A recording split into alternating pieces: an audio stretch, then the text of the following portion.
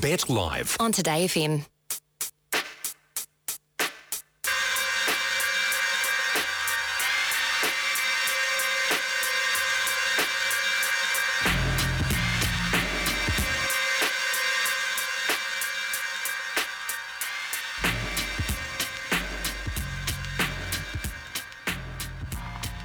How to do this thing. Hope your day is going awesome. Welcome to the show. We talk about three things: commerce, community, and culture. Nice little intersection there, because those are things that I love, those are things that I'm into, and those are the things that I care about and choose to allocate my time to. So we're going to banter about a bunch of other stuff, and with an overarching goal of something that I've, tried to do from my side around, trying to take on this little tall poppy syndrome. And it's a simple little thing which I live by, and I don't know if I made it up, but I definitely say it to myself all the time, is New Zealand wins when New Zealanders win. And I like seeing Kiwis win. I like seeing my friends win. I like seeing others that I don't know win. I just like people winning. It feels great. Coming up on today's show, in just a moment, we're going to be talking to the Chief Executive of Johnson Corner, Adnan Belushi, on why the modern workplace needs a refresh to attract workers back into the office, obviously coming through COVID and all the rest of it. We've had quite the seesaw coming back and forth, people in the office, out of it, hybrid, remote, all that type of stuff. After 1 o'clock, I want to find out how we calculate the value of our time and the worth of that time. Time is obviously an asset. You hear all the billionaires and millionaires always talk about it. You can buy a Lamborghini, but you can't buy your time back. Well, we're going to be talking to Trina Pitham from Octopus Admin to talk about how much is your time actually worth. And this week for our Tall Poppy profile, I'm joined by Wellington-based dental therapist Laura Nixon from the toothpaste company Solid. Well, this is going to be interesting. She thinks tablets and toothpaste in a jar will help to clean up dental space from sending unnecessary waste to the landfill. Very entrepreneurial, Aotearoa. I'm very happy with you all. You've done awesome. We've also got Te Reo Time, Young Bucks, and a whole bunch more. And if you're listening now, the time now is 12:05. But at 1:30 today, we're going to be doing a 1-minute pitch. What is a 1-minute pitch? Oh, great question, mate. Well, I'll tell you what it is. At 1:30, you get to ring in, and for 1 minute, you get to pitch your product, your service, your business, or whatever you're into. You get to basically give free promo to your own company, to the entire nation that's all tuned in on the Rover app or wherever they are, all around Aotearoa. You can text me through on 3920 if you've got a question to ask. And actually, the question for today is, what is the current best podcast you are listening to? What is the podcast right now? You're going to a walk to the gym, doing your shopping, going around, just whatever it is that you do when you listen to your podcast. You're stuck in Auckland traffic because it's so amazingly well designed for the motorways for 2.5 hours. What is the best podcast which you're listening to in 2022? Here we go. 3920, or the number to call is 0800 Today FM. So 1 minute pitch at 1:30. All right, team, let's get into the show. It is 12:05. His goal, to destroy the tall poppy syndrome. His platform, Today FM. This is Robett Live. Call 0800 Today FM.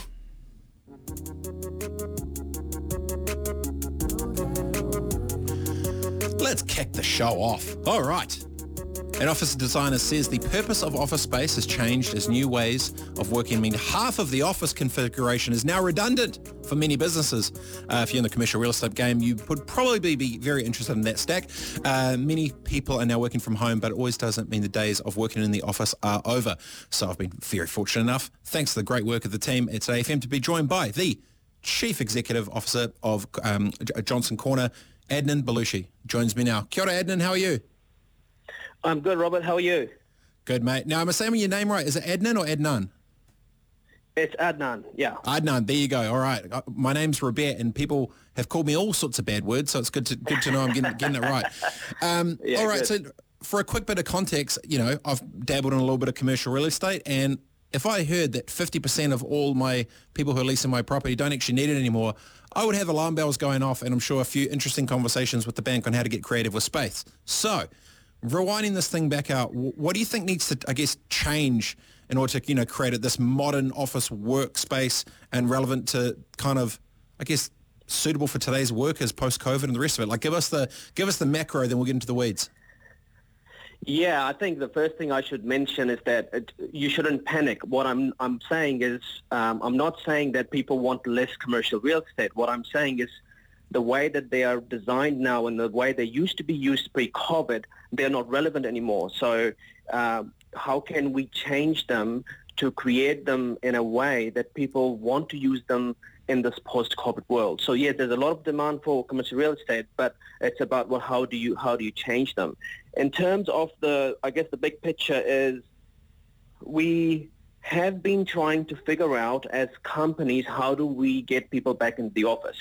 We've tried asserting old ways of working, mandates, getting people back in. That hasn't worked. So we've let the not return to the office take over. We've just said, okay, we're going to do nothing about it. But what we're seeing is top organizations are refreshing their culture, they're modernizing their real estate portfolio, they're getting rid of the space they don't need, they're adding new spaces, and they're adding new ways of experiencing the spaces. And that is driving a new sustainable return to the office, to utilizing our CBDs, our commercial real estate, at the same time also utilizing working from home as well. So that's in a nutshell is what we're seeing. And so how can companies and landlords and real estate get together and create these new solutions? What we are seeing is the next 3 to 5 years, the next evolution is the great reconciliation. Essentially, there are gaps and differences in terms of what a company can offer in terms of flexibility and experience and what an employee expects. And so the job becomes, how do we all collaborate in closing those gaps and creating a new way of working? That's essentially the big picture. Okay, great recap. Where my brain instantly went to as soon as you're talking about that is this overarching kind of need for kind of creative solutions and creativity coming to the forefront with how to think of space differently. And I guess, would you say, Adnan, that we wouldn't have this was 100% brought on by the pandemic with everyone shifting out? Do you think we would have hit this moment with more creative need for commercial space if it wasn't for COVID? Or you think that's been literally the genesis that has shifted all of it? Or do you think there was a bit of a movement going there beforehand? Yeah, I think what we're hearing from the conversations I'm having with people in the industry, that working from home as a global experiment happening at the same time was a catalyst. And pandemic was the activator for it. But our projections were showcasing that by 2030, this would happen anyway, through progression, through improvement, through change. So, yeah, I think it's not so much the lockdown, but the cause effect of that was the experiment that everybody had, that they could work from home, they could be productive, not for all the roles, but most of them. They could be productive, they could perform, they could live differently, and so that was a big driver. And one of the big things we also have to acknowledge is that the way we live has shifted. So if you want to create experiences in the workplace, the future of workplace must align with the future of living. So that's really important to kind of align. Got ya. So let's talk about employees for a second. Obviously, the employers in the space, they majority of them are kind of wanting it back. Here in the States, I'm based out of San Francisco and Silicon Valley, there's been certain businesses would have really put the hammer down and said, hey, you need to come back to the office or you will not have a job. And then these other places who are kind of using remote work as an asset when it comes to talent and acquisition to bring in the right people into the business, saying, hey, you can work for anywhere as long as you get the job done. It's all G, you do you. In terms of the market in Aotearoa, what do you feel the tone of the employees are right now in August 22? Are they wanting to go back to the office? Are they wanting hybrid? Like, from an employee's perspective, what's the vibe? I think the first thing that's very important is we try and not focus on one-size-fits-all solution. I think, you look at companies like Tesla, they are a very manufacturing company, so they're quite strict on it has to be in person.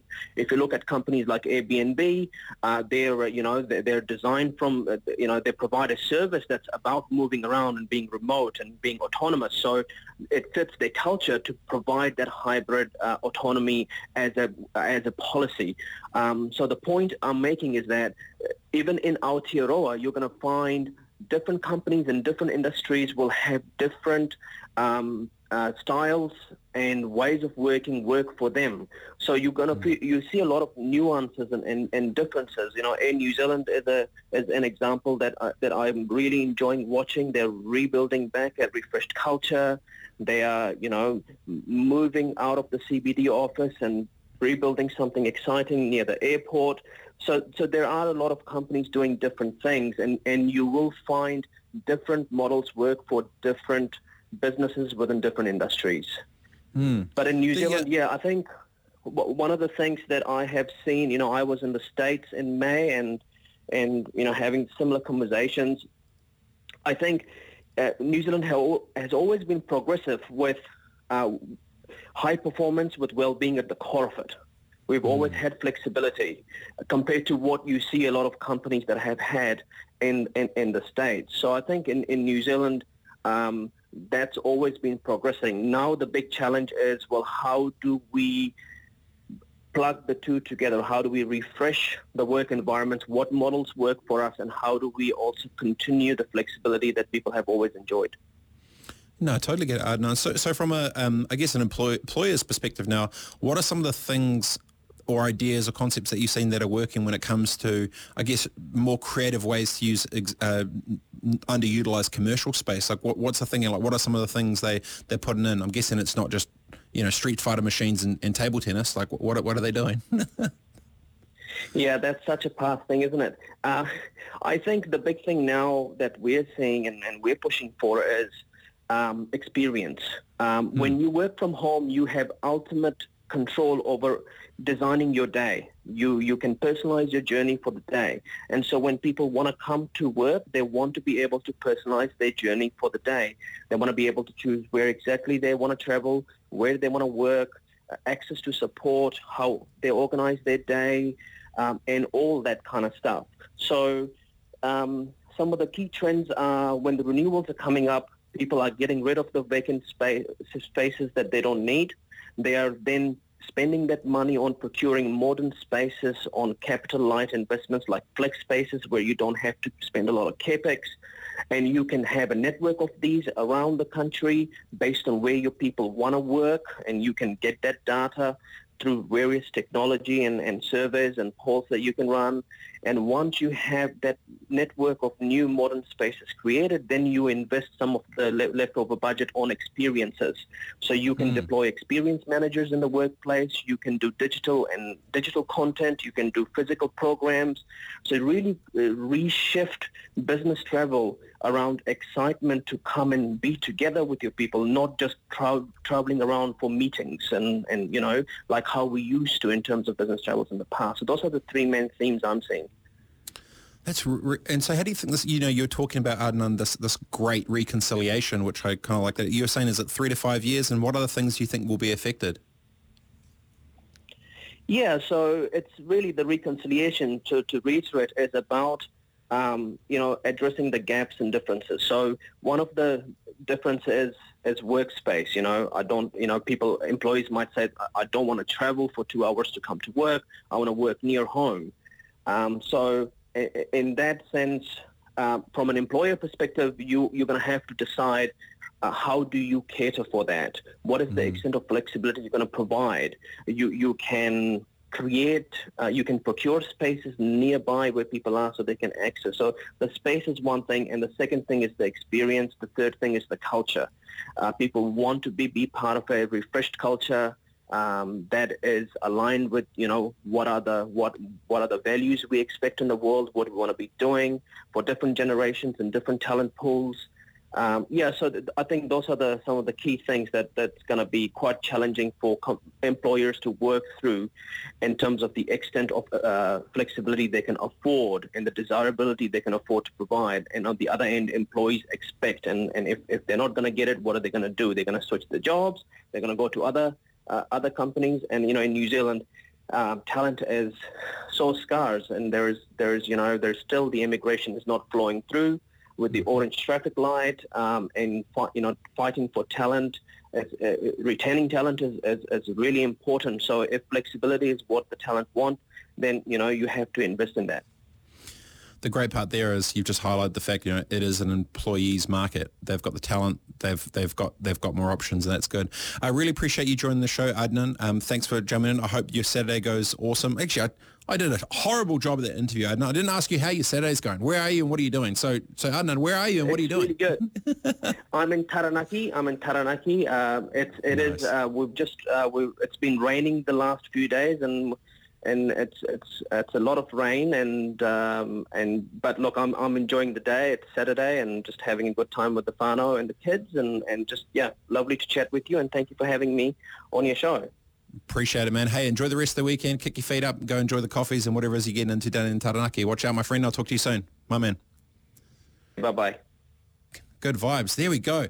Always interesting seeing the dynamics in the commercial spaces shift after such a big thing like COVID. I like it what, Adnan was talking about with in New Zealand sort of having this big rebuild back, refreshed culture and all these different organisations. One of the biggest things which anyone would have happily understand is that through COVID, great leaders and horrendously bad leaders really got exposed. There was full transparency in communications and how they kept culture alive in teams. And so coming out of it, people maybe have a higher bar with what they expect out of their organisation, especially now if there's hybrid models.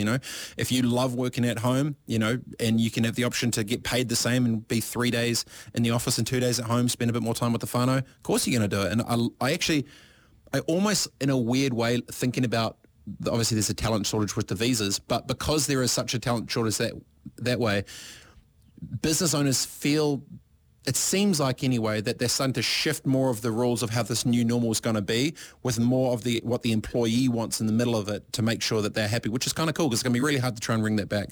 All right, coming after the break, we're going to be catching up with this week's Young Buck. What is a Young Buck? You'll find out after the break. And don't forget, at 1:30, we have the 1 minute pitch you can ring through, pitch your business to the world for absolutely free. Time now is 19 minutes past 12. Rebet Live. Live from Silicon Valley, the hub of the tech universe. With tips on unleashing your entrepreneurial potential. On Today FM.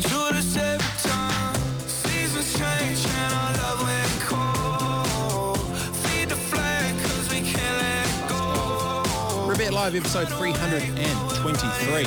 Welcome back. Live from San Francisco. You can find your local frequency at todayfm.co.nz, or you can take us with you on the go. Everyone's got your cell phone or the smartphones.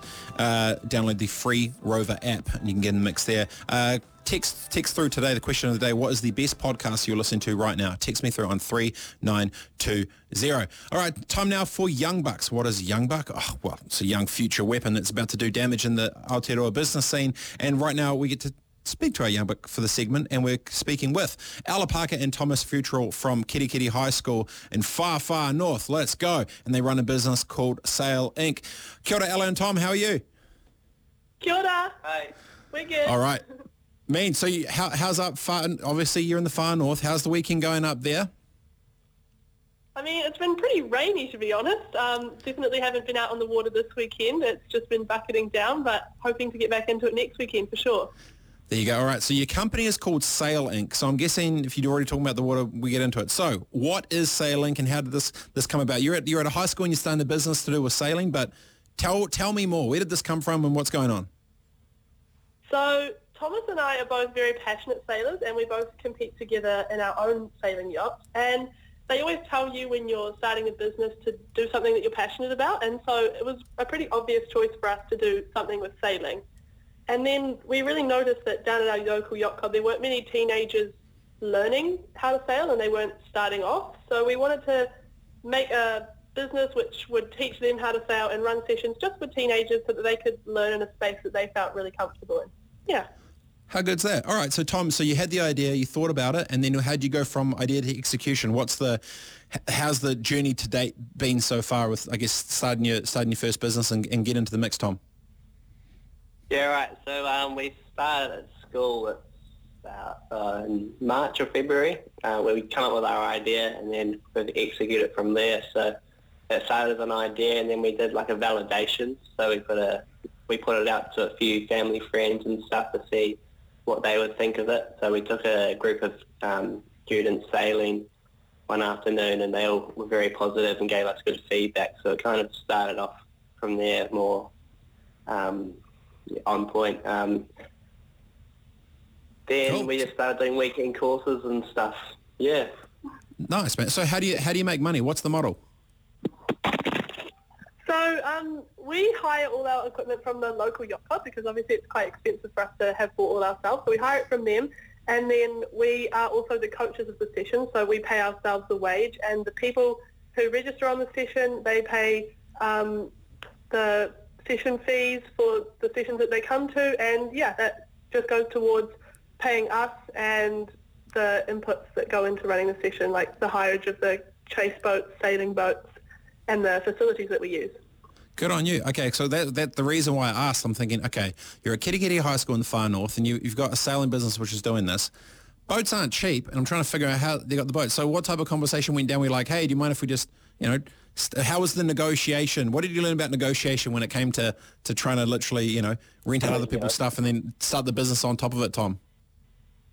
Right, so the yacht club obviously has they're always wanting income, especially this time of year, because there's not much sailing going on during the winter, like learning to sail. Most of their stuff's during the summer, so that kind of fills in the gap for them. Obviously, we can't run the same time they're running because they're using their own equipment and we kind of get second priority.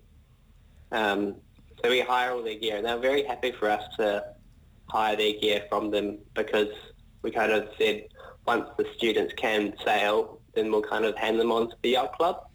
Yeah. So they're very happy to have that extra students coming through. Very cool. One of the things that you could do is, look at the demographics of participation, even something like golf, and they'd seen that, you need a bunch more young people to come into it. So obviously when you come there and you've got the opportunity to basically help educate a whole bunch of these, small dinghies with these teenagers there at high school or whatever it is, you're basically building them a pipeline for the future. So they should be more than stoked. And especially now if you've been on national radio, you should be going back there to renegotiate this thing. Say, hey team, hey, we're bringing some noise down. Okay, so maybe finish with a little bit of this. So talk me through what happens now for the future, Ella. Like, what does this look like? How do you expand, and where do you see the future of this thing going?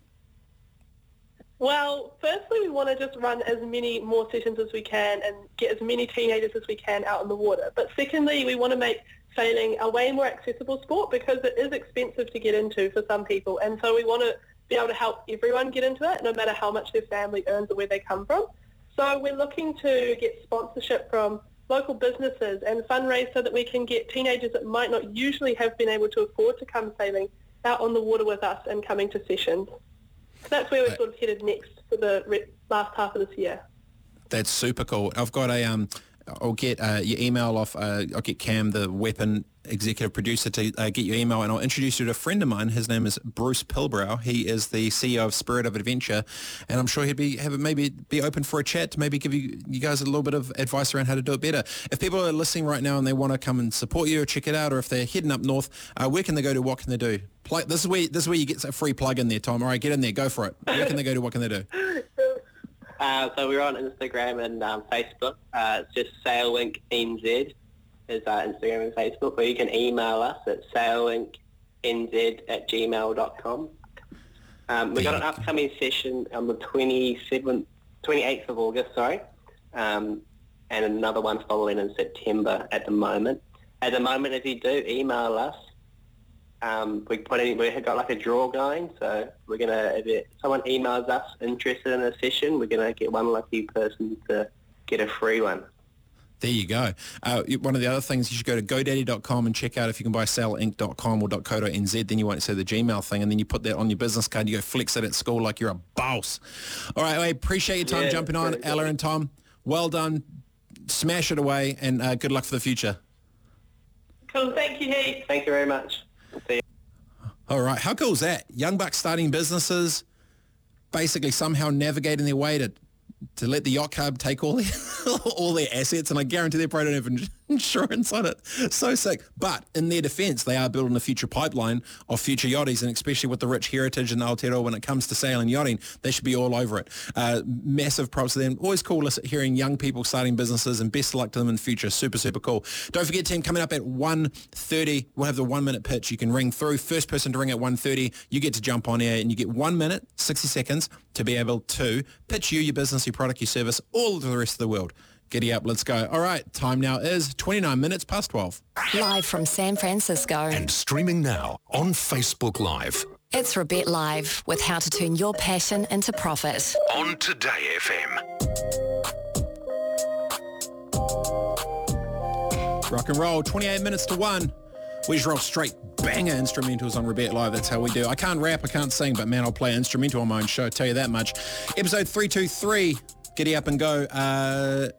You tuned into Rebet Live. You can call through on 0800 FM or text me with best podcast you're listening to right now. Best podcast you listen to. And one of the ones come through, The Real Pod by The Spinoff. There you go, Duncan and the boys there, The Real Pod. All right, it's time for Business in a Minute. What is Business in a Minute?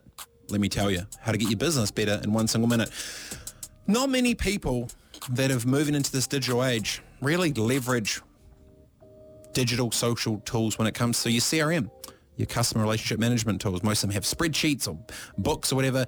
If you are currently using a pen and paper to be tracking anything that's happening like that with your business when it comes to tracking your customers, team, stop it.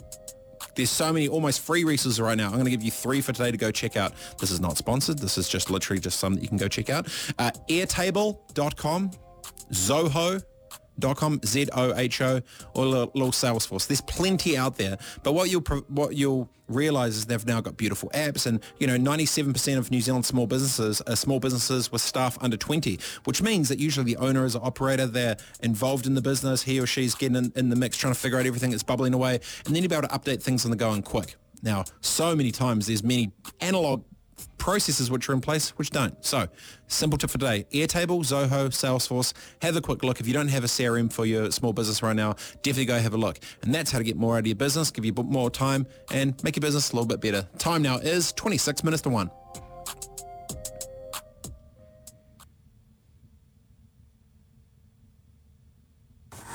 Bet Live. On Today FM. Giddy up and go. Time for my 3 cents. Usually people have 2 cents about things, but I've got 3. Today what I want to talk about is a little mini story that happened today. It happened today and it's on top of mind, and it's about accountability. It's about true accountability. Let me tell you a story. Well, this morning, because I don't have, if you don't know me, I'm basically like an overweight 6'3" bald Māori dude with glasses and a hat, but I always just shave my head, right? And so I was out the front of the back of the house, shaving my head. And we've got these 2 little kittens, right? These 2 cats. 2 cats come outside. They got sold to me that they were outdoor cats and would never be in the house, but weirdly enough, they just don't leave the house. So we're trying to get them into the real world. Anyway, I'm in charge. The cats are outside with me. They're charging around. They're just starting to explore the backyard, and they're starting to get towards the backs. And anyway, they'd been out there for a while. I was like, you know what, stuff it. I'll just jump inside for a quick shower, boost back out. Went in for a quick shower, go to come back out. Wifey gets home, can't find the cats. Oh, geez. The date's about to start, and then long story short, we can't find the cats. So the cats have gone MIA. So now I'm feeling like an arsehole. And because I was in charge of the cats, I went inside for a shower, didn't bring the cats back in with me, and here I am. So then I go in search mode. I'm jumping over the fences, I'm looking around, and can't find the cats for, quite a while of time. Then the neighbours have a dog. And then the dog, all of a sudden hear a big scuffle. I hear a big scream and a scratch and a bark. And the next door neighbour's dog had basically gone one-on-one, one-outs with the kitty cat. And I was like, oh no, okay, this is not ideal. These are little kids we're talking about. So bring the kids back inside. Now the kid is inside. And we find the other one, and that was all scared and traumatic inside.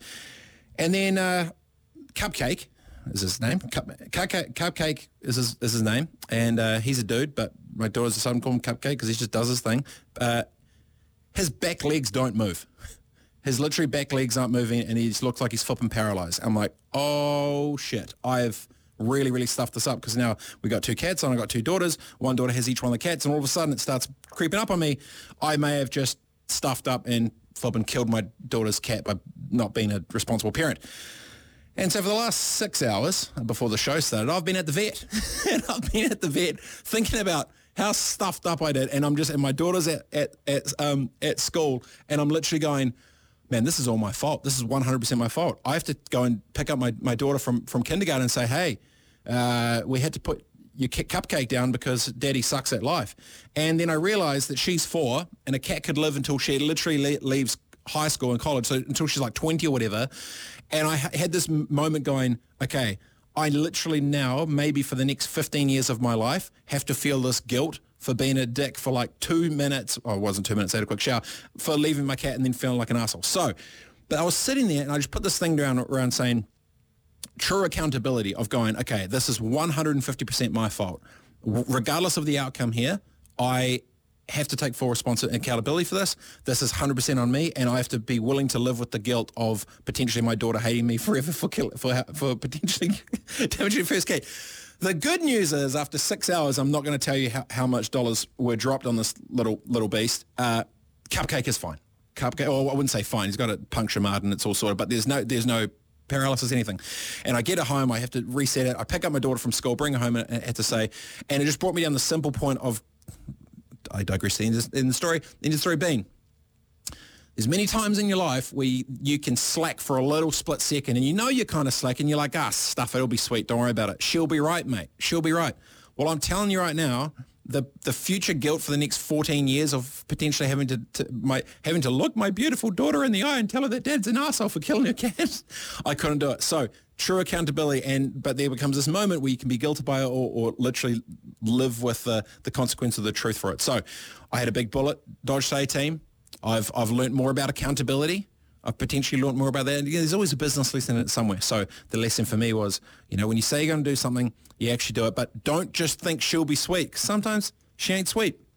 When it comes to business, there's certain things, she'll be right, man. That's why things like OSH and health and safety and all these things happen. Because people are dumb like me and do dumb things like me, and then you potentially stuff it up. So my 3 cents for the day was accountability, and fully own it regardless of the outcome, and then having to live with those things. And just next time something pops up and you think she'll be right, maybe she won't. Maybe she won't be right. And most often than not, especially if you're like me, sometimes you get lucky, sometimes you don't. Felt like an asshole. So my 3 cents for today was about accountability. So Cupcake is happy. My daughter is happy. Wife is definitely not happy because that was my fault. And I'm sure after the show I'll be dealing with it when I get back home. And fair enough. I don't know if I'll be on the couch, but definitely I might have some solo time. I might have to just go sit in the corner for a little bit. That's my 3 cents. All right. I felt good to get off my chest. Sorry, team. I let everyone down today.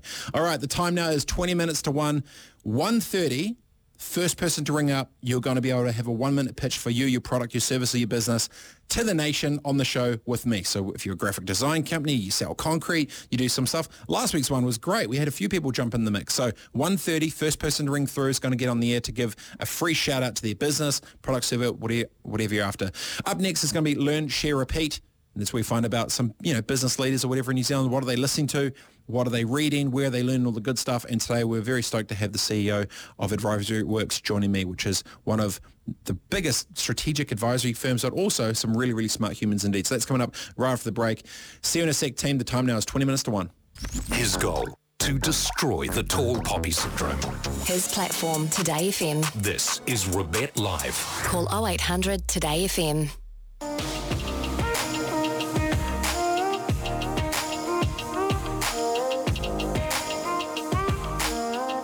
Back into it, 16 minutes to 1. Welcome to Rebet Live. Welcome back to Rebet Live, episode 323. On Today FM, you can find out more about us on todayfm.co.nz. Follow us on the social channels, Facebook, Instagram, Twitter, and the TikToks. The TikToks for the young bucks. Aging up quite quickly if you actually think about it, though. And you can just search for Today FM New Zealand. And if you want to get in touch with me this afternoon, feel free to text through 3920. The question of the day is, what is the best podcast you listen to so far? So far, The Real Pod has come through a couple of times from the spin-off, so big ups to Duncan and the boys for that. It's time now for Learn, Share, Repeat. What is Learn, Share, Repeat? Well, a big kind of, I don't know if it's a mantra, I don't know what it is. It's something that I believe firmly in, of this idea of, when you get access to great, smart people, what do they know? And then how can you share that with other people so then you learn and they learn? It's like, Murray Tom was talking about interested people are interesting people. And I like to be very interested in lots of different things. So for today's Learn, Share, Repeat, we're very lucky to be joined by a very smart man indeed and a good friend. He is the CEO of Advisory Works and his name is Logan Wedgwood. And they are more than strategic advisors, they're alchemists. They combine their thinking, chemistry and experience to drive the unrivaled performance and focused execution that brings extraordinary outcomes for better business and a better Aotearoa New Zealand. So, without further ado, welcome to the show, Logan Wedgwood. Hey, buddy. How are you? Not too bad, mate. Now, you at a birthday party and you've just jumped out. What are you doing? How's your Saturday bubbling away? What's up?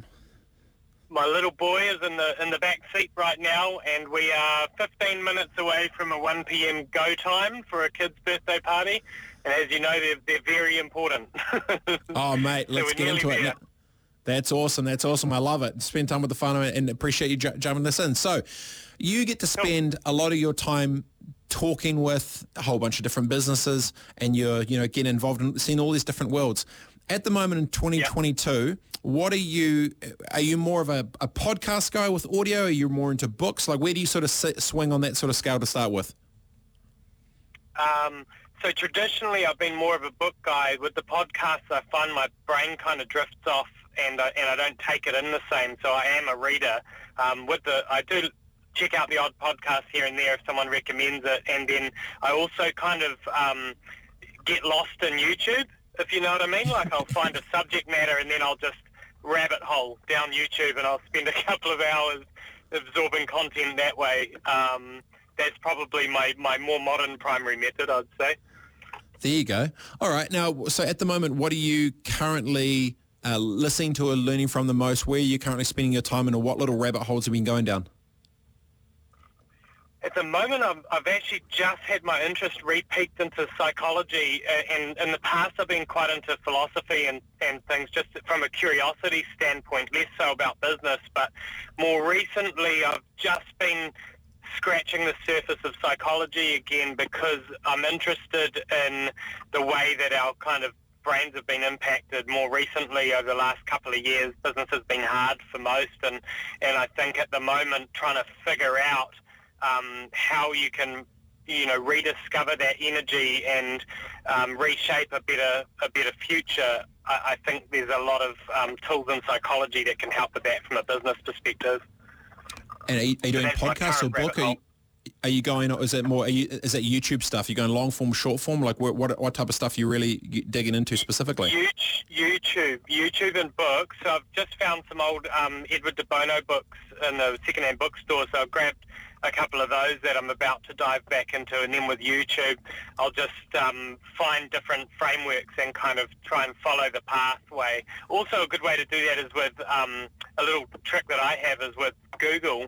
I'll Google a business subject matter and then actually click on images, and what you'll find is like templates and things that people have on their websites, and then I'll find those templates and then I'll try and figure out what the framework is behind the template, and that's a cool way to uncover different ways of thinking. Dude, okay, let's just dive there for a second. Wait, so you go down a rabbit hole, you do Google images, and because the images are hyperlinked back into the various, parts of wherever they came from, you then open up a bunch of tabs, then figure out the framework and reverse engineer the framework all kind of in one sitting in a bit of a batch load data dump. Yep, that's how I do it. I try to reverse engineer the thinking, or think, how do you get from like where you are to where that is, and then I'll go wider than that and go, okay, well, if that's the kind of pathway there, how do I find other stuff? And yeah, I just find that quite because curiosity is probably one of my natural defaults. You're quite similar, like you ask questions and then you just kind of with curiosity follow a path and see what you can find. Yeah, well, I think you ask because curious. I ask because I'm not that smart, you see. I just keep asking. But I'm actually, I got to give you props on that, dude. That is such a really interesting way to learn, is to use technology, because I'm imagining what happens too is the algorithms that are running in the background, which is overlaying all the different framework bases, will be finding as many different similar type things in as many places. So you almost get a quick kind of macro scan over the thing in a global perspective in like literally 3 seconds. That's really smart. That's exactly it. Like if you take a simple subject like strategy, and you go, okay, there's every strategy consulting firm out there has a template, us included, right? And you go, okay, strategy template, and you Google that, and then you click on Google Images, and then what you find is a bunch of different templates that different people use. Yeah. And then I'll go, okay, so why have they chosen this element, and why have they chosen this element, or why have they, left out this one that I think is important, and try to figure out the way that they think about it, and then compare that to say, the process that I'm building for a client or whatever, and then how I apply that to the client's business depending on what industry they're in. Okay, so when you're talking about helping these businesses, let's jump back into there for a second. So you were talking about Logan, the brain's been impacted from COVID, and sort of the psychology and sort of, I guess, rediscovering your energy or whatever it may be. What is the biggest headspace shift that you've seen in Kiwi business owners in the last 3 years since COVID? What's been the one kind of thing that's popped up and you're going, this is the thing or a thing? Yeah, it's funny you ask that because it's literally just out of my head this second, because I suspected you'd ask something like that. And initially, I was going to say that it's fatigue. Initially, I was just going to say everyone's just kind of dragging their feet and hanging out for a holiday again, But just on that, I was actually going, you know what? It's actually decision-making fatigue. That's what I think it is, because there's just such a large amount of decisions that are small, that are being driven by, macroeconomic conditions, that we're kind of just overloaded with information and things that we're thinking about and trying to decide between, and that's carrying over post all the decisions we all had to make through COVID and stuff. And I just think you're just sick of decisions. Like even I get home and even something like what to eat, I can't be bothered, so it's toast, Yep. It's that kind of thing. Yeah. Yeah, it's gone that one level deeper. I mean, there's been plenty of studies and stuff. They're talking about certain people wear the same thing every day, and like Marcus Zuckerberg with the hoodie or whatever. And it was just like, if I just do the same thing, I need to think less. I just wear the same thing as well. And I don't do it because I have a big brain. I want to spend my time. I just like a simple format, and I do my thing. But I do see what you mean, Aren. There's a million different things. You've got this the whole time, and it's almost this that draining fatigue of you're always having to be on for something. You're just trying to find the new way through it. So how do you think? So fatigue is one of them, and another one we sort of talked about as well as, or the one that I've been, this idea of energy alienation, and I don't know. So I've been thinking about we'd put out, for those that aren't aware, me and Logan are partnering up for a Power Move Summit for 100 epic Kiwi entrepreneurs to get into the same room in the start of October. And one of the questions we asked there is, what do you want to get the most out of it? And so much of this overarching element, I even did this little cloud word sort of map thing on it, was around connection and people and whatever. And then I was thinking, why is that? Why are all these individuals feeling, almost lonely for it? And then I was wondering about this wording of energy alienation, going, when they're so positive, but they're surrounded by so much negativity and toxicity, it feels like they're just constantly fighting, and they almost want to stand next to someone who's on the same team as them, that knows it and feels it and likes it. Do you think alongside the decision-making side, there's a bit of, I don't know if it's the right word, but loneliness in some ways? Is that... 100% there's loneliness, and 100% there's the alienation is a word, because when you're the leader at the very top of an organisation, there are decisions that rest with you that you don't really get to share widely. You might not even share them with your partner at home, or you might, there's not a lot of sounding boards available, and so sometimes the weight of those decisions can sit with you for quite some time. And the thing about getting business owners together in the same room is they go, there are actually other people dealing with these things too, and you feel less alone. But then you also get to discuss different tactics or strategies that others employ to tackle those challenges, and so you get that shared learning. And then even seeing somebody else kind of grit their teeth and deal with it, or even tackle something with a lot of optimism, can sometimes give you the little nudge that you need to do the same thing. Maybe at a time when you were thinking you'd had enough of making decisions, seeing somebody else kind of rise to the challenge can inspire you to do the same. So I see quite a bit of that at the moment too. When you get people together, the quality of the conversations is really high, particularly higher up in business at the moment. Do you think, Logan, that those moments will get amplified better because they've physically and logistically been away from each other for so long through COVID, that now they're actually thinking about that they're craving that human connection in person even more so? Do you think there's even more of a magnet around the amplification of people's connection and wanting to be human with each other? Yeah, I think everybody wants to be human with each other again. I think it's all just still a bit weird, and so people are kind of tentatively treading on how we get back to normal human connection. I think it's just still a bit tentative at the moment. I think everybody wants it because making decisions in isolation, one, it's not a good way to make decisions, but two, like that's kind of been what we've been stuck with at times over the last couple of years. So being able to break out of that isolation and soundboard your ideas with other people, I think is actually essential right now, because we've all got different experiences and perspectives of the way it's played out, and kind of how we want to apply that individually now. Being able to soundboard with other people is essential, in my opinion. So I barely ever make decisions without at least talking to somebody else who I think might have an opinion that's different to mine. Yeah, no, totally agree, Russ. It's just surrounded by a bunch of yes men and yes women, and just kind of goes you down a bit of a path. I'm interested to ask you, you brought up Edward de Bono before. Why him specifically? He was a psychologist that actually created tools for business, and and they're actually quite practical. Like the famous one that's easy to talk about is de Bono's 6 hats. So you want to make a decision. How do you challenge whether or not you're making the right decision? What are some of the tools that you can employ? And he came up with this model where, that's where the devil's advocate comes from. That's the black hat. You put the black hat on and then challenge, well, what could go wrong? And so then you can plan for the things that might not work out. And then he's got other ones like, the positivity hat, the creativity hat, the process hat. What's the process that you're following? So that those kind of practical tools can help you ask questions of yourself that might arrive at a different answer to perhaps where you were thinking you were going. Mate, I like it. All right, so before you go, what's the best book that you've ever read that genuinely changed your perspective on how you see the world? Mastery by Robert Greene. Oh, good call.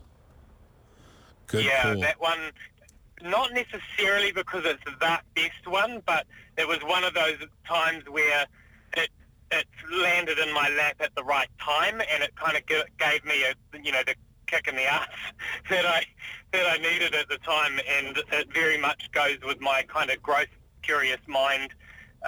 It works quite well for me, what he discusses, but I would recommend anybody read it. Even just the case studies and research in it are really strong. Even something cool and exciting like Jimi Hendrix and how he became the guitarist that he did and stuff. It just prompts you on a journey of learning, I think, if you're interested in how to develop mastery. I think that book is awesome. There you go. All right, well, we'll leave you to the rest of your weekend. Really appreciate you joining. Enjoy the birthday party. Get some cupcakes, blow the candles out, do your thing, and feed them up with sugar. I'm sure it'll go well. It'll be awesome. Thanks, my friend. Love your work, brother. Talk soon. There was the bro, Logan Wedgwood, the CEO of Advisory Works, and he's one of the biggest strategic brains in New Zealand. Very, very smart man and very deep thinker. Every time I sit with him, he thinks a lot with it, which I definitely appreciate, because most of the time I don't really think. I just kind of just go. We are having a Power Move Summit with him actually next month. We've already had a couple hundred entries on your 100 spots, which is cool. So if you want to jump in on that, go to my socials, do something, whatever. You'll figure it out. Coming up in the next hour, it's going to be awesome. Whole bunch of stuff happening. We've got throwing how much time your money is worth, or how much money your time is worth. There you go, jingle bells. Tall Poppy profile, and a whole bunch more. See you in a second, team. We're going to have some news, sport, weather. That'll let you know what's happening on the latest. And I'll see you in a sec. Rebet Live episode 323. Rebet Live.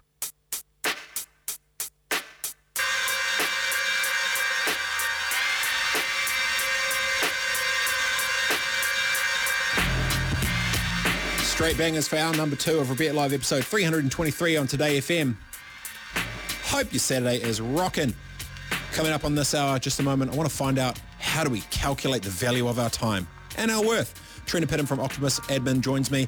Then we've got Tall Poppy profile, Wellington-based dental therapist Laura Nixon from the toothpaste company Solid. And before we wrap up the show, we're going to be just investing more into our employees with Jason Cherrington from Accordant. Don't forget, you can text me through on 3920, and the question for the day is, what is the best podcast you're listening to right now? Text it through. We'll tell everyone else about it, and then you can go learn some stuff too. And the number to call is 0800 Today FM. And in 27 minutes at 1:30 p.m, we're going to be having the 1 minute pitch, which is the first person to call up at 1:30 will get 1 minute, 60 seconds. We'll even have a countdown clock and all sorts for you to be able to pitch your product, your business, or your service. That's it, free advertising. So your marketing plan is free. Just listen to the show and ring at 1:30, first person in, get through our executive producer Cam, and you can get on the show. All right, let's get into hour number 2. The time now is 4 minutes past 1. His goal, to destroy the tall poppy syndrome. His platform, Today FM. This is Rebet Live. Call 0800 Today FM. As we kick off, business owners are very busy. We've talked about this before. 97% of Kiwi businesses are small businesses with staff under 20. So business owners frequently get caught between running their business and still trying to, I guess, navigate and struggle to try and grow at the same time. So we really stop to think about, hey, how much is my time actually worth? How does this, where do I need to be allocating my most precious commodity of all, which is time. So Trina Pidham is an executive virtual assistant and the owner of Octopus Admin. She helps business owners find answers to business administration questions and streamline their workload. Big fan. So they can focus on higher value tasks. Kia ora, Trina. How are you? I'm very well, thank you. Thank you for asking, and thanks for the opportunity to come on the show. Well, I have to ask. I'd be an arsehole if you're having a horrible day and I just ask you to start talking about the value of your time, because then the answer would be, I don't want to be doing this, so I have to ask. So maybe let's start with this. How's your Saturday going? Where are you and what's going on? Saturday's going very, very well. I am currently at my mum's, actually, and just having a leisurely weekend. There you go. Nice. You got a heavy pen and wire on the cards later, kick your feet up, watch some egg ball? Yeah, something like that, or, maybe go home and do my housework, probably. Oh, yeah. Classic house admin. There we go. So there we go, yeah.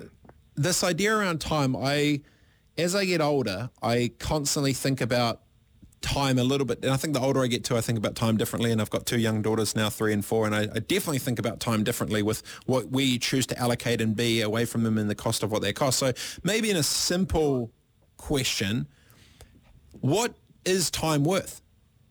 I know, big question. It's like, is there a God? But yeah. It's like, well, is there a... Yeah, no, that is a big question, and I think the answer to that question is it really depends on each individual and what value they place on their own time, to be honest. So, running a business, I think business owners do have a tendency to fall into the trap of thinking that, in order to save money, they'll just do everything that they, that's on their plate themselves, whereas that's often not the best use of their time. It's trying to figure out what is my time actually worth, and then figuring out the high yield activities in their business that actually helps them to generate the income. So essentially, don't know if that really answers the question, but I think it really depends on the individual. Well, I think the one where it goes down is figuring it, or even stopping to ask that question, because the majority of small business owners and startups and entrepreneurs, they do not ask that question because they're too busy being busy doing stuff to try and survive. So they do not think about that thing. And probably to your point there, they don't realize that, hey, if I'm really great at selling, but I'm here, replying to emails or doing proposals or whatever it may be, if they're doing $500 an hour type work, but they're choosing to do maybe a $20 or $30 an hour thing, it's probably not the right allocation, but it's right. Not the right task, right? So how do you, correct? How do you, I'm imagining most entrepreneurs or startups and small businesses think that they can or whatever. So what type of process do you take them through when someone needs to think about what could be outsourced, what should or shouldn't they be doing, and even the bigger question of where should they allocate their time? Like, how do you navigate that with most people you work with? Yeah, good. Another very awesome question. So the process that we would sort of go through would be to, we have a chat to our clients about, where are they finding their time actually is being spent in their business. Most of all, what are the tasks that they feel like they could get off their plate that would make the biggest difference to their business in terms of freeing them up to do the higher yield activity. So it's working out where their strengths are as well. So figuring out, if you have a coach, for example, as a client, their strength really is going to be in coaching. Yeah. So they want to be spending that time doing the thing that they love and working on the things that they're best at, not sitting in the office answering emails and phone calls. So, yeah, it's really going through that step-by-step process and figuring out with our clients, what are you good at, what do you struggle with, and what would make the biggest difference in your business today if you were to outsource it. Yeah, so I was in a meeting the other day and we were with a buddy of mine. He's got fingers in a whole bunch of pies and he was talking about his time and he wasn't allocating stuff to a certain project. And I was like, oh, so, what's the deal there? And he just kind of stopped for a second and goes, yeah, it's just not really actually worth my time. It's not worth my time. And it's like, but it's that thing of, it's not even what is your time worth? It's going, what is the value of your time worth? Like, what is the actual, the true value of it? And so there's two different questions, right? Like, there's plenty of people who can be, oh man, I've just been so busy doing a billion things. I've been so busy. It's like, but how many things moved the needle? How many things actually changed the game? How many things gave, that are straight, income generating activity to an IGA or whatever it is, and it's probably to that point again though, Trina, where they maybe aren't even asking themselves the right question to start with. So they stay busy being busy, not actually realizing they're potentially allocating their time and energy into the worst thing. So I was just actually going to maybe selfishly, Trina, when you work with these businesses to start with, do you work back and reverse engineer their current calendar with where they are kind of existing? Do you kind of color code things out? How do you think of it visually? Are you just, work through and find out where they're kind of doing it? Or do you actually get kind of real granular to time it all up? Yeah, I think that the latter. I try and get as granular as we possibly can. Looking at their diary, their calendar, how are they actually working? Because that's a big part of it as well, right? Like, are they efficient? Are they organised? Is there changes that we can make in that regard that's going to free them up to spend their time on other things as well? So really trying to get down into the nitty-gritty of what it is that they're doing in their business to help them find some time, some hours back. Yeah. And the other thing too, which has been really definitely interesting is the word to say, is the lack of uptake in Kiwi businesses truly leveraging technology to make them more efficient and effective in their business by giving their time back, by using software and using technology. And I don't know what it is, but so many people that I've talked with, engaged with, I don't know if it's a fear of technology. I don't know if it's a trust thing of others. I'm not sure. Feels like there's a, and it could be, overgeneralizing, but from what I've seen, there feels to be like a technical gap and then there's a trust gap with people to do things that they could maybe not do, and then there's maybe technical thing. Is that a fair statement? It absolutely is, and I think we run into this frequently, and it's not even, I don't think it's so much a reluctance, but it's a lack of awareness possibly that there are actually apps and tools and things out there that you can leverage to bring more efficiencies into your business, to help you find some extra time. And I find that once business owners actually have the awareness and the understanding that there are things out there to help, it's getting them to then start using them and seeing how they can be utilised and leveraged, as you say, in their business. Yeah. So on that, right, trust is this big thing. When it is.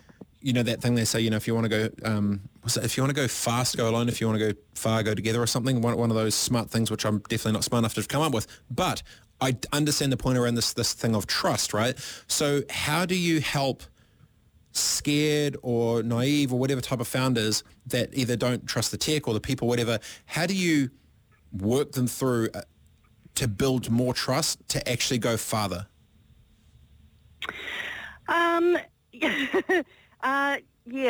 That really is. I think it's just about getting them to take that leap of faith, really, to trust in us, that we are the experts and that we wouldn't be suggesting they utilise something if we didn't know that, it could make a difference and really help them in their business. So, sometimes it can be a bit of a journey for some people to kind of let go of the reins. But, I think once they do, the difference that it can make to them and their business is, it makes a big impact. I mean, most entrepreneurs or startup small business owners, they always feel there's not enough hours in the day and trying to hustle away to try and get everything they want to do. So as a business owner, like how do you try and, I guess, achieve those goals and these targets, but without trying to lose your mind? Is it literally just, stepping back and saying, hey, what can I delegate? What can I delete? What can I defer? Who can I partner with? How can I trust and actually do 1 + 1 = 3, right? Like I think it comes to that moment of do you trust it to go further together, right? Yeah, exactly. And I think it is about also having those moments in your business where you can take stock of where you're at as well. You've got to stop and pause and reevaluate and test and measure and all of that sort of thing as well to then keep progressing. If you're not sort of stopping and taking stock and looking at where you're at, then you can't really move forward, I don't think. How much time do you usually, when you get fully integrated within a business and they outsource and they partner and they integrate technology for efficiencies and they have trust for a team, like how much time and money are you usually sort of saving people, or what's the end outcome that most are kind of are finding?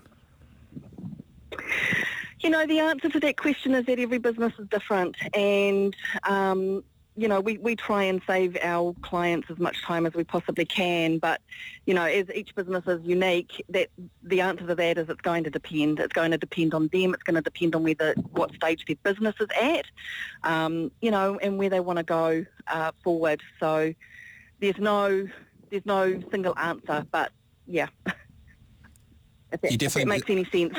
No, totally. I mean, for some, they might be super email heavy. Some might like tests and calls, and that comes into how they work. Really appreciate you joining us on the show, Trina, and best of luck for the rest of your weekend. Hope you smash it away, and cheers for locking in. Yeah, thank you so much for having me on the show. I've really enjoyed it. No, mega awesome. Enjoy the weekend, Trina. Mega. You too. Bye-bye. That was Trina Pittam, the owner of Octopus Admin. One of the things, so there's something in there, right? And my brain was just trying to go to when you're a small business Kiwi owner and you're thinking about these things, is trying to reverse engineer your time. And I got asked it brings me down to this thing called I have a thing. It's just maybe it's my own little thing that I have, and it might be stupid, but it's what I have. It's called a life regrettage percentage. So in my early 30s, I'm 37 now, but early 30s, I got asked at a conference, hey, Robert, what's your biggest regret so far in business? And then I said, I've obviously stuffed up a whole bunch, but I think I could have got to where I was at 30 by the time I was 27, but I had too much ego and arrogance in my early 20s, thinking I could do absolutely everything myself, because you're the young alpha male just trying to dominate, just do everything, just take on the world and stuff everyone up. And what I realized is that I actually lost 3 years when I was 30 years old, because I could have got there at 27, but I lost that time. So I thought about it in terms of this thing called this life regrettage percentage, where I said, okay, 30 years old, lost 3 years. I currently at 30 years old have a life regrettage percentage of 10%. But I would rather have a life regrettage percentage of 10% at 30 years old, having lost 3 years due to my early 20s arrogance and ego and bullshit, than be 50 or 60, having done something I've absolutely hated for half my life, 25, 30 years, and then you've got a life regrettage percentage of like 50% and you're 50 or 60 years old. Be like, oh, geez, because it's way better to try and, make the comeback from losing 10% at 30 than it would be losing 50% at 50 or 60. So for me, when I think about my time now, I go, when opportunities come up, it's a simple thing. I ask myself, will this increase or decrease my life regrettage percentage? If I do this 100 times for 100 hours or 100 weeks or 100 days, whatever it is, at the end of that 100, will I be stoked, pumped, and be like, mean? Or will I be like, oh, drain? And as long as it's, oh, no, drain, and it's the cool 3 things which I'm into, whether it's, I've got this little big 3 thing which you can talk about another time, but basically if it decreases my life regrettage percentage, I usually do it. If it increases it, then I don't do it. It's kind of simple as that. All right. That's it. Good little banter. How much is your time worth? And don't forget, in 13 minutes, the first person to call up at 1:30 will get in for the 1-minute pitch. You get 60 seconds all to yourself to pitch your product and your service to the entire country. One tip of advice for the first person that calls through. Make sure you have a website that you plug really quickly, because at the end of the 60 seconds, you literally will get cut off. And if you're halfway through, it doesn't matter, because Cam's a savage and he'll just gas you. So you need to get into that. All right, team. See you after the ads. Time now is 18 minutes plus 1. Mentor, Sherpa, counsellor. Nah, just a clever guy doing cool shit. It's Robert Live. On Today FM. All I do is win, win, win, no matter what. Got money on my mind, I can never get enough. And every time Everybody's hands go up because I like everyone to see everyone win. I like Kiwis winning. I like the tall poppy to be destroyed. And I like supporting other Kiwis doing great things. So welcome back to Be It Live, episode 323, and it's Tall Poppy Profile time. What that is, we highlight Kiwi doing good stuff. And today I'm joined by Wellington-based dental therapist Laura Nixon. She's the brains behind Solid Oral Care, now known as Solid. Could rebrand their team. A toothpaste company. She thinks tablets and toothpaste in a jar will help to clean up the dental space from sending unnecessary waste to the landfill. Oh, this is going to be an interesting banter. So kia ora, Laura. Welcome to the show. Kia ora, Robert. How are you? Oh, going great, actually. I'm going great now that Cupcake, my cat, is not dead, but I had a pretty tough day. I've been 6 hours at the vet and we've survived and got through. So, I've had an apple juice. No. I'm ready to rumble. But how are you, Laura? How's Wellington going? What's bubbling away? Yep. Well, I'm just at home with the whānau. We're all a bit sick, but getting over it. So, yeah, nice to see the sun coming out. Yeah. Well, it's because you're in Wellington. Everyone gets sick in Wellington. It's Wellington, So, hey, tell me about Solid. I'm genuinely intrigued. I read the crew were talking about it. I'm like, okay. So let's talk the genesis. What's your history been in it and how this sort of come about? Yeah, well, my background, as you mentioned, is as a dental therapist, which you might know as a school dental nurse, and also as a dental hygienist.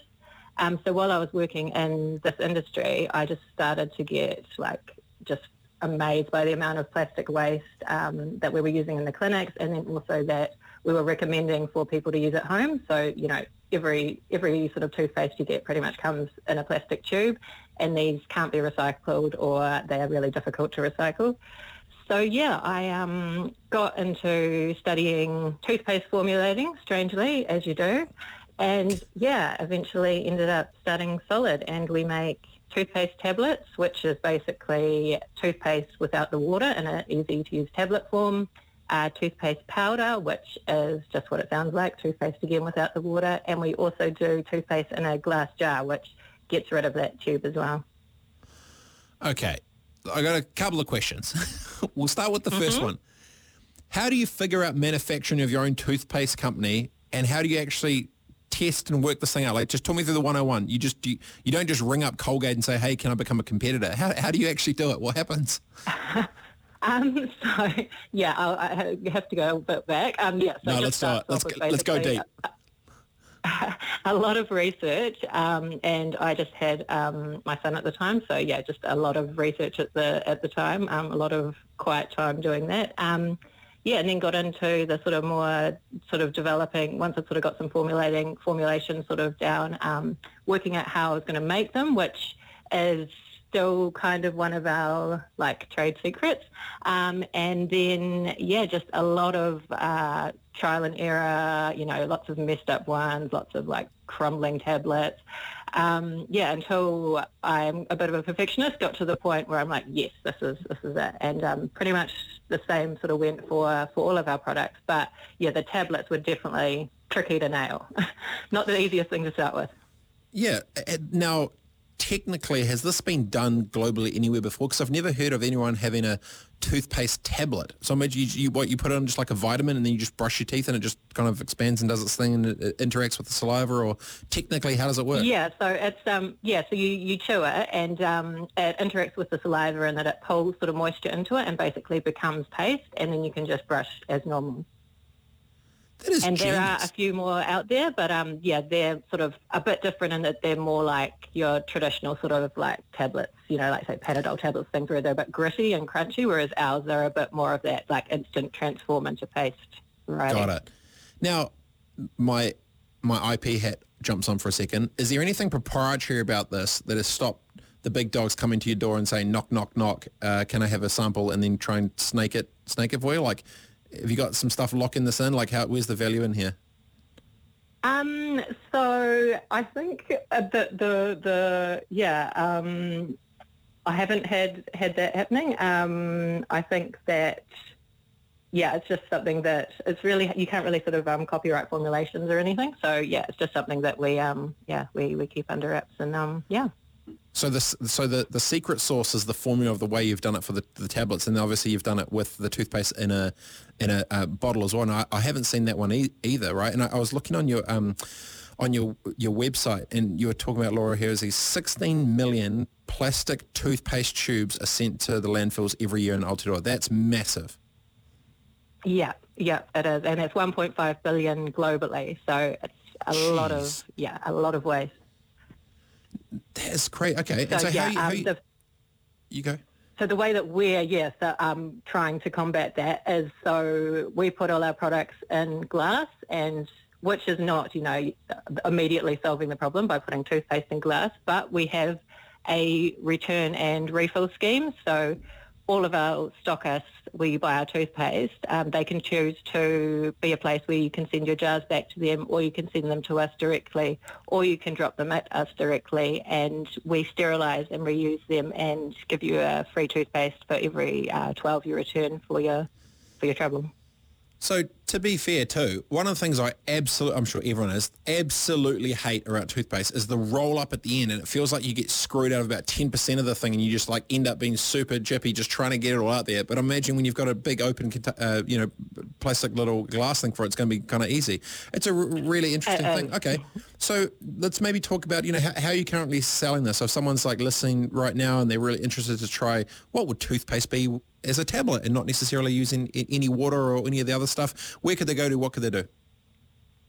So we have a website, so that's our most popular place to buy it. So you can just Google solid toothpaste or go to solidoralcare.co.nz, and that's where you'll find our full range. And you can also check out our stockists from the website as well.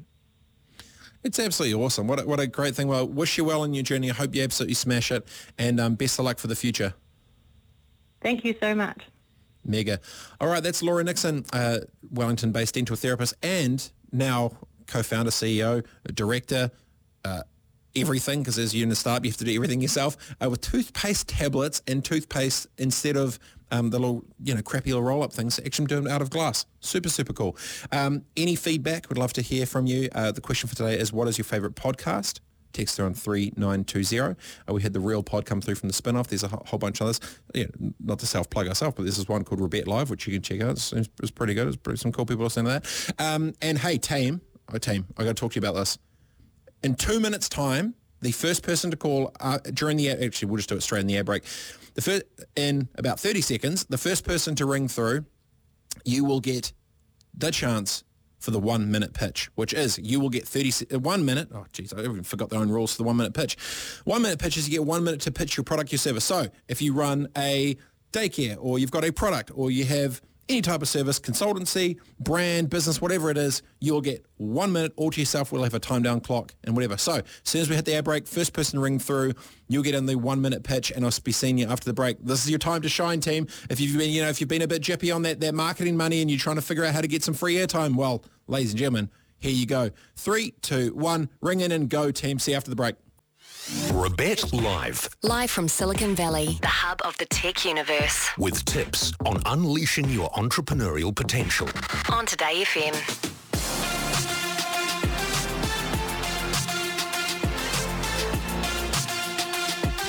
This is Rebet Live, episode 323 on Today FM. You can find your local frequency at todayfm.co.nz. Take us with us on the go.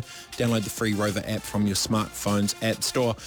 Question of the day is, what is the best podcast you're listening to? Text me through on 3920. Each week we're very fortunate enough to be able to catch up with Mr. Paul Conway. He is the Chief Economist of the Reserve Bank of Aotearoa, New Zealand. Very smart man indeed. And each week we catch up to figure out, hey, what's going on with the money stuff? And this week there's been a whole bunch going on with the money stuff. So, how are you, Paul? Hey, kia ora, Rebet. I'm pretty good, actually, a bit tired. I've had a full-on week. We got the August monetary policy statement out, which is always a load off. So that's where the bank, we sort of run the ruler seriously over the economy to see how things are going. And we ended up putting up interest rates, the official cash rate, 50 basis points. So 0.5% in our eternal quest to get inflation down. The eternal quest. I know the juggling that we've talked about for a while now. You obviously gone up a little bit before, now 0.5%. So basically, the average Kiwi's going to go, All right, Paul. Well, why the hell you do that? So why the hell you do that? Yeah, well, it's a good question. You know, the price of everything else is going up. So why is the Reserve Bank putting interest rates up? I think it's totally fair enough that Kiwis ask that question and that we sort of front up and answer it. And the answer is, you know, we're still seeing strong demand in our economy. So the labour market is still tight as, you know, really strong employment, super low unemployment. Household balance sheets are still looking in pretty good shape in aggregate. So savings are still pretty good coming out of the pandemic. There's a bit of government support there as well. Commodity prices are still high. You know, and the tourism industry is starting to grow back. So we're actually going pretty well, but we are starting to see some sort of early signs of softening. So some, you know, signs that people aren't spending as much as they otherwise would have been. Sort of buy now, pay later is taking a pounding. Survey measures are looking a bit scratchy. So yeah, we're starting to see the early signs of that slowdown that we need to get inflation back in the box. Now, when it starts to obviously soften, if it's kind of tracking that way, you know, why would you then still put the interest rate up by 50 basis points? Yeah, well, that's good. I mean, it's tracking that way because we're putting interest rates up. So you got to, you know, it's kind of a big joined up system, the economy. And the other side of it is that we've still got, you know, on the supply side of the economy, we've still got bottlenecks. Supply side's still a bit gummed up. We're really short of workers. Lots of people have been off with COVID and sort of seasonal flu. We're sort of estimating that about 2% of the workforce are off at any one time. So that's putting a lot of pressure on the labour market. You know, we can print money here at the central bank, but we can't print workers.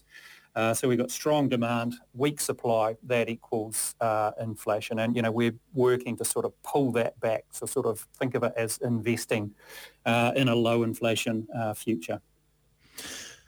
Saying that thing there, Paul, like the 2% doesn't sound like a big number, but when you extrapolate that over a whole country, that's a lot of people that can't go into. Pretty huge.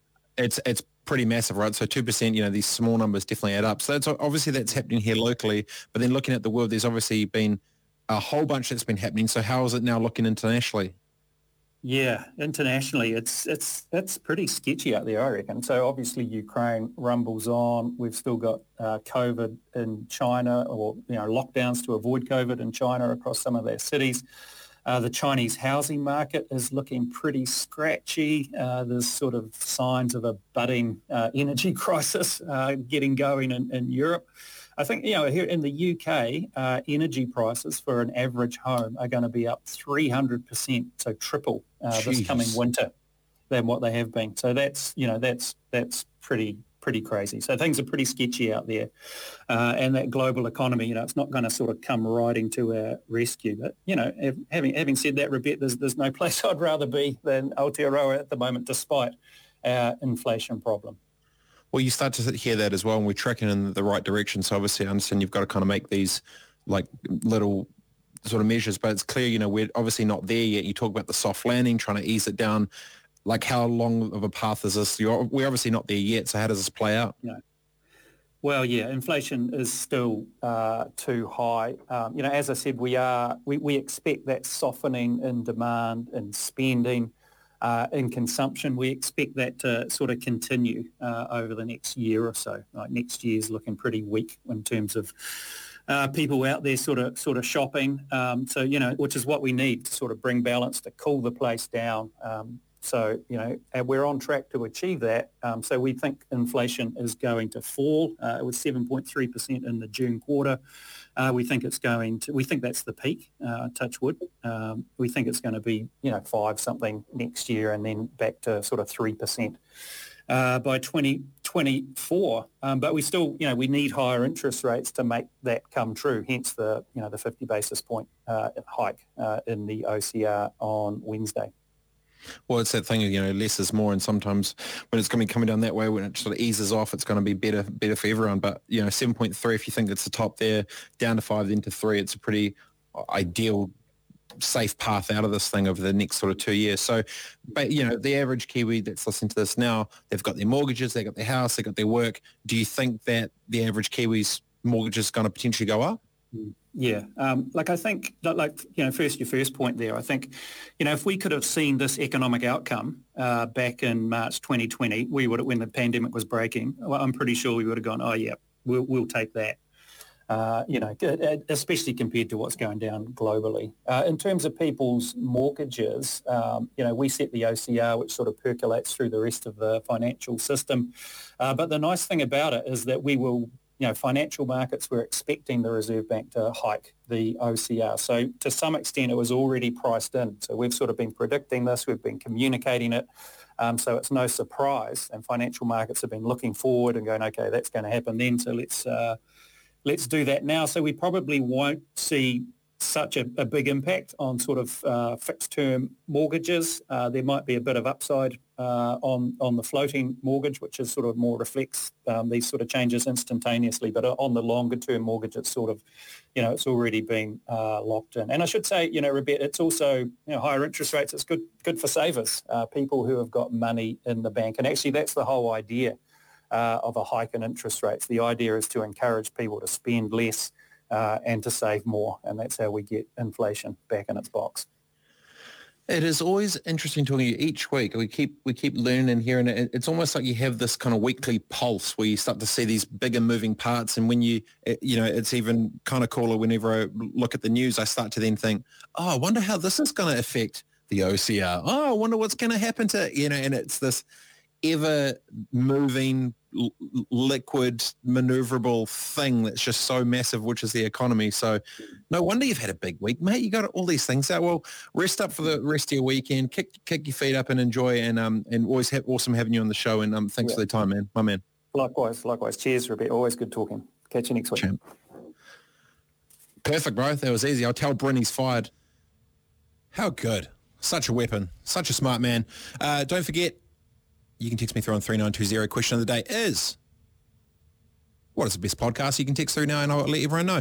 Number to call is 0800 Today FM. Almost coming up towards the end of the show, but before that, we've got a little ad break, and then we're going to be coming back through with another little interview, business in a minute, and more. Time now is 19 minutes to 2.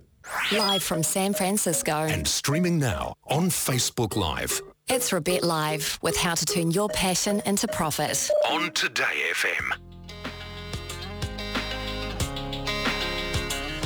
16 minutes away from 2 o'clock, Rebecca Live episode 324. I've got it wrong, team. I had 323 all day, but I've just realised it's 324. So we've done another one. Welcome back to Rebecca Live. You can find us more online, todayfm.co.nz, to find out all about where else you can check it out, including the socials, including the App Store and all that. But right now, we've talked earlier this afternoon about calculating the value of our time. But what about investing more into the employees? We talked about its employees market. There's lots of things happening with the hybrid workspaces. So with the job market so tight, talent not as abundant as it was, employers are having to look beyond the tried and tested hiring tactics to consider new and fresh ways to retain their people. Very cool. Jason Cherrington is the Chief Executive of Accordant, New Zealand's largest recruitment and resourcing group. So Jason, kia ora, my friend. How are you, and welcome to the show? Kia ora. I'm very well. How are you? I'm crazy, mate. How's your Saturday bubbling away? You watching some Formula One? What are you doing?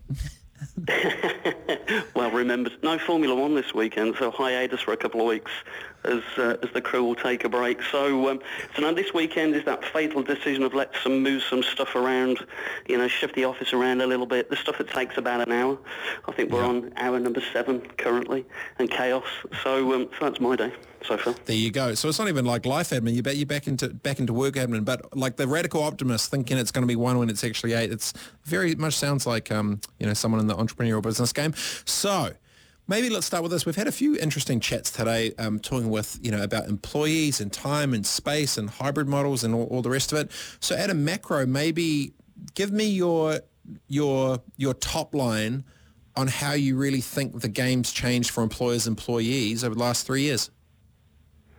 Yeah, sure. So I think if you go back, probably maybe 100 years, value proposition, creating value in a business and how you put that out to your clients and customers has been a massive focus. And I think, globally we've done it extremely well.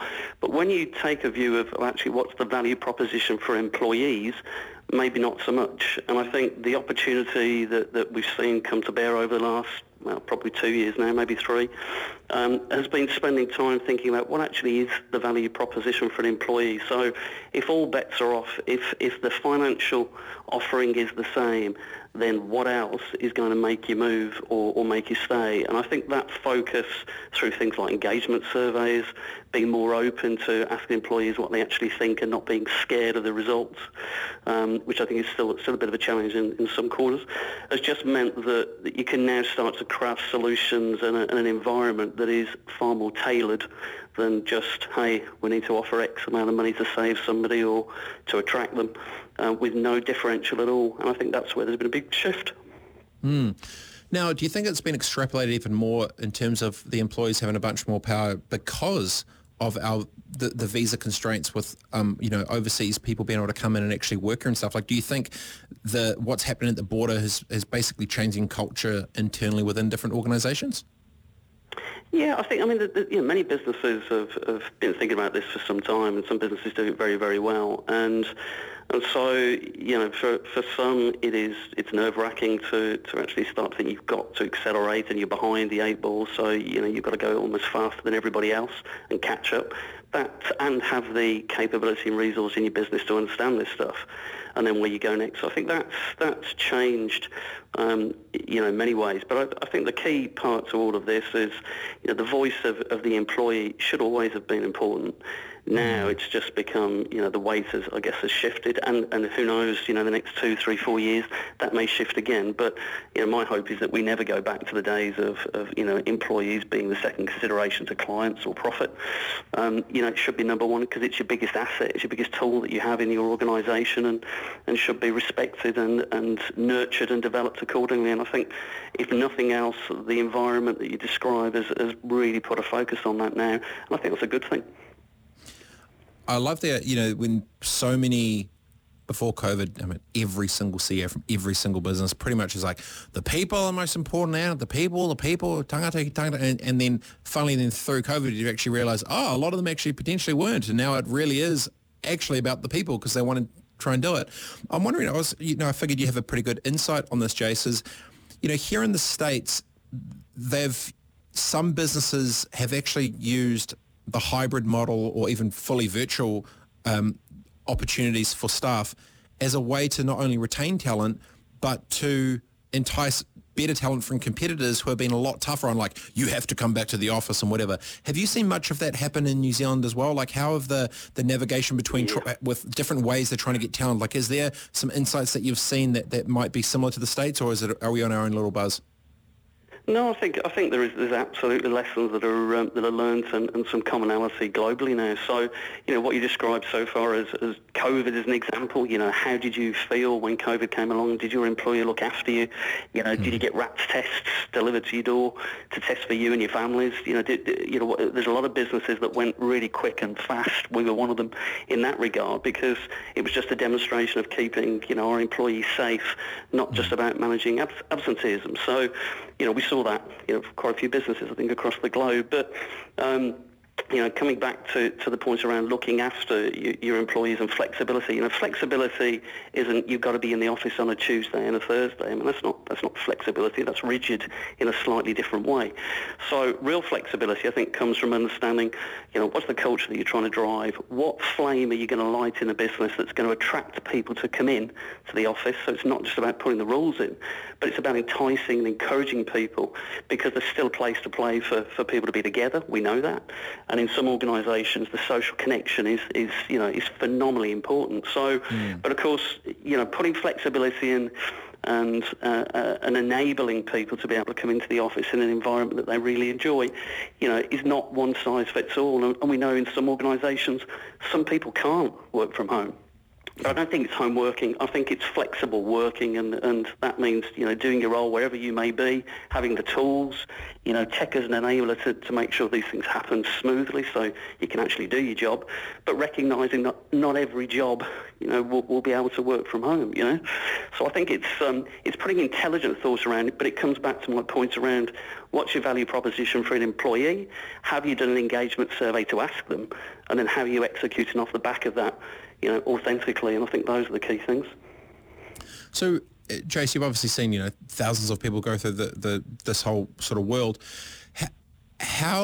What are some of the best ways you've seen employers really try and retain their best staff post the pandemic era? Like, what are some of the ways that they're really crushing it to try and keep the ones, actually show genuine care for those in the organisation? Yeah, so your talent pools are an interesting one. Once again, the idea of a talent pool has been around for a long time, but how you work with that talent pool and use that talent pool for the benefit of both developing the employee and helping the employer, I think once again is really critical now. So talent pools are becoming more and more prevalent and probably being used in a different way. So trying to solve the problem as a CE, on my own, is not a good thing for a whole host of reasons. But getting a group of talent together, not just the managers, not just the senior leaders, but the young bucks, everybody coming through the business, getting them in a room and going, hey, what do you feel about this? What do you think would be good based on your role, based on what you do on a day-to-day, based on where your values are? People's values have changed, since COVID, in some regards. So getting that, businesses that can really understand that, are the ones that are doing well through this. Okay, and so looking out into the future, when you're seeing how it's played in the last 3 years, I love the idea of it feels like there's more accountability and transparency with what businesses are having to offer and really front foot. When you are talking, you said it a couple of times now, Jace, around actually asking them, it feels that a majority of business owners potentially have never actually asked their employees what they actually want. Is that a fair statement? It's hard, right? Because, you ask your team what you want. Everybody's different. That's great. You can't paint the wall green, blue, black, pink, yellow, orange. Unfortunately, well, you could, but I don't think you could do it in every single building and on every single wall. So, being authentic with it and going, look, the feedback doesn't mean that we're going to change everything, because actually, if we did that, well, that means everybody's the same, and they're not. So what are the important things out of that, I guess, and pulling that together, I think, is really important. Once again, being authentic with it, but not saying we're going to change everything, because that's just not reality. Well, it just makes people freak out. From a cultural standpoint, this might put you on the spot a bit, but stuff it, I'll go there. That's right. Who is the best business that you've seen that's been able to scale culture in an organisation virtually in the last 3 years through COVID? I think let's bring it home. I mean, I thought it was amazing that Auckland Airport, as an example, had queues of people outside wanting to come into a job fair. That was bigger than I thought it would be. Why? I think because people that have worked within that organisation have given a view of how they were looked after and what they felt about, Auckland Airport and the people there. And that in itself, I think, spread. So I'm not surprised whilst you could say, hey, unemployment being as it is, it's amazing that many people rocked up to a job fair. But I think that's probably a reflection of what people think about that organisation. Air New Zealand, I mentioned consistently. Why? Oh, crikey, I mean, they've gone through, at a macro level, some of the hardest things you could, ever go through COVID. But once again, the way in which they managed that, the way in which they looked after their people, and when they couldn't, and not necessarily look after them, but financially, they kind of did the right thing as well. So people remember that, which is why, once again, as, flights increase and travel increases, people will want to go back and work at Air New Zealand. People don't forget how they were treated through this. There's quite a few organisations in New Zealand that have done that well. You said that word twice, feel, how do they feel about the company? And they don't, people don't forget the way, they'll forget what they say, what you wore this, but people won't forget how you made them feel. Cam Wallace, who was the Chief Revenue Officer of Air New Zealand when that will happen, and we joked about when I had him on the show, he said, yeah, it's not every day you go from 5 billion to zero. It's like, and just seeing to have not even a comedic thing for there's certain things that they just not only a few people kind of saw it coming, but then exactly to your point, it's how they made them feel, what they did to do it, and kind of props as well to Auckland Airport, because obviously when people talk, there's people turn up for a reason like that. They want to feel there's more purpose with it, and especially now when, it's not like it was 20, 30, 40 years ago. Someone stays in the same job for, 40 years. I think they were saying there, you probably know the numbers better, Jace, is saying the average person changes careers is like 7 times or something in their lifetime now, which is a lot more than it used to be. Do you think that it will be an employee thing forever? or you think it's going to shift back? How do you think the tension between employer and employee is going to go? Yeah, I mean, it's looking into the crystal ball on that one's a difficult one. I don't think it will ever go back to what it was before, whatever that was. Generally, I think, and I think the world is getting its head round COVID now. This isn't let's get back to a norm, because, it is a new norm. It's not the previous one. So I don't think it'll ever go back to what it was. And you're right, both in terms of the gig economy, people moving from one role to another, just means you're going to have to work extremely hard to keep people connected. But, we mentioned about feel. The social purpose is more important now, I feel, for employees than it's ever been before. And, I don't think that's just COVID. I think that's evolved over a period of time. So if you look at job adverts, more and more now it's talking about what is the purpose of the business. And it can't just be to make money, grow revenue. What does it actually mean from an employee perspective? So interestingly, right the way back round to that, employee value proposition. What is it that you put on a job advert that says, yeah, here's the money, yeah, here's the job, but this is actually what we're about, this is what we believe, and this is what you'll feel when you come and work for the organisation. And those words and statements made on job ads are far more prevalent now than they were even 18 months ago. Just like that. Well, hey, really appreciate you joining the show, Jace, and best of luck with the rest of your office admin. Sounds like it's a gong show and you got another 5 hours ahead of you, so good luck with that hour. Thanks, mate. And good to chat to you as always. Take care. Speak to you soon. Awesome. There you go. Jason Cherrington, Chief Executive of Accordant. All right, team. Almost done. Let's go. Mentor, Sherpa, counsellor. Nah, just a clever guy doing cool shit. It's Rebet Live On Today FM.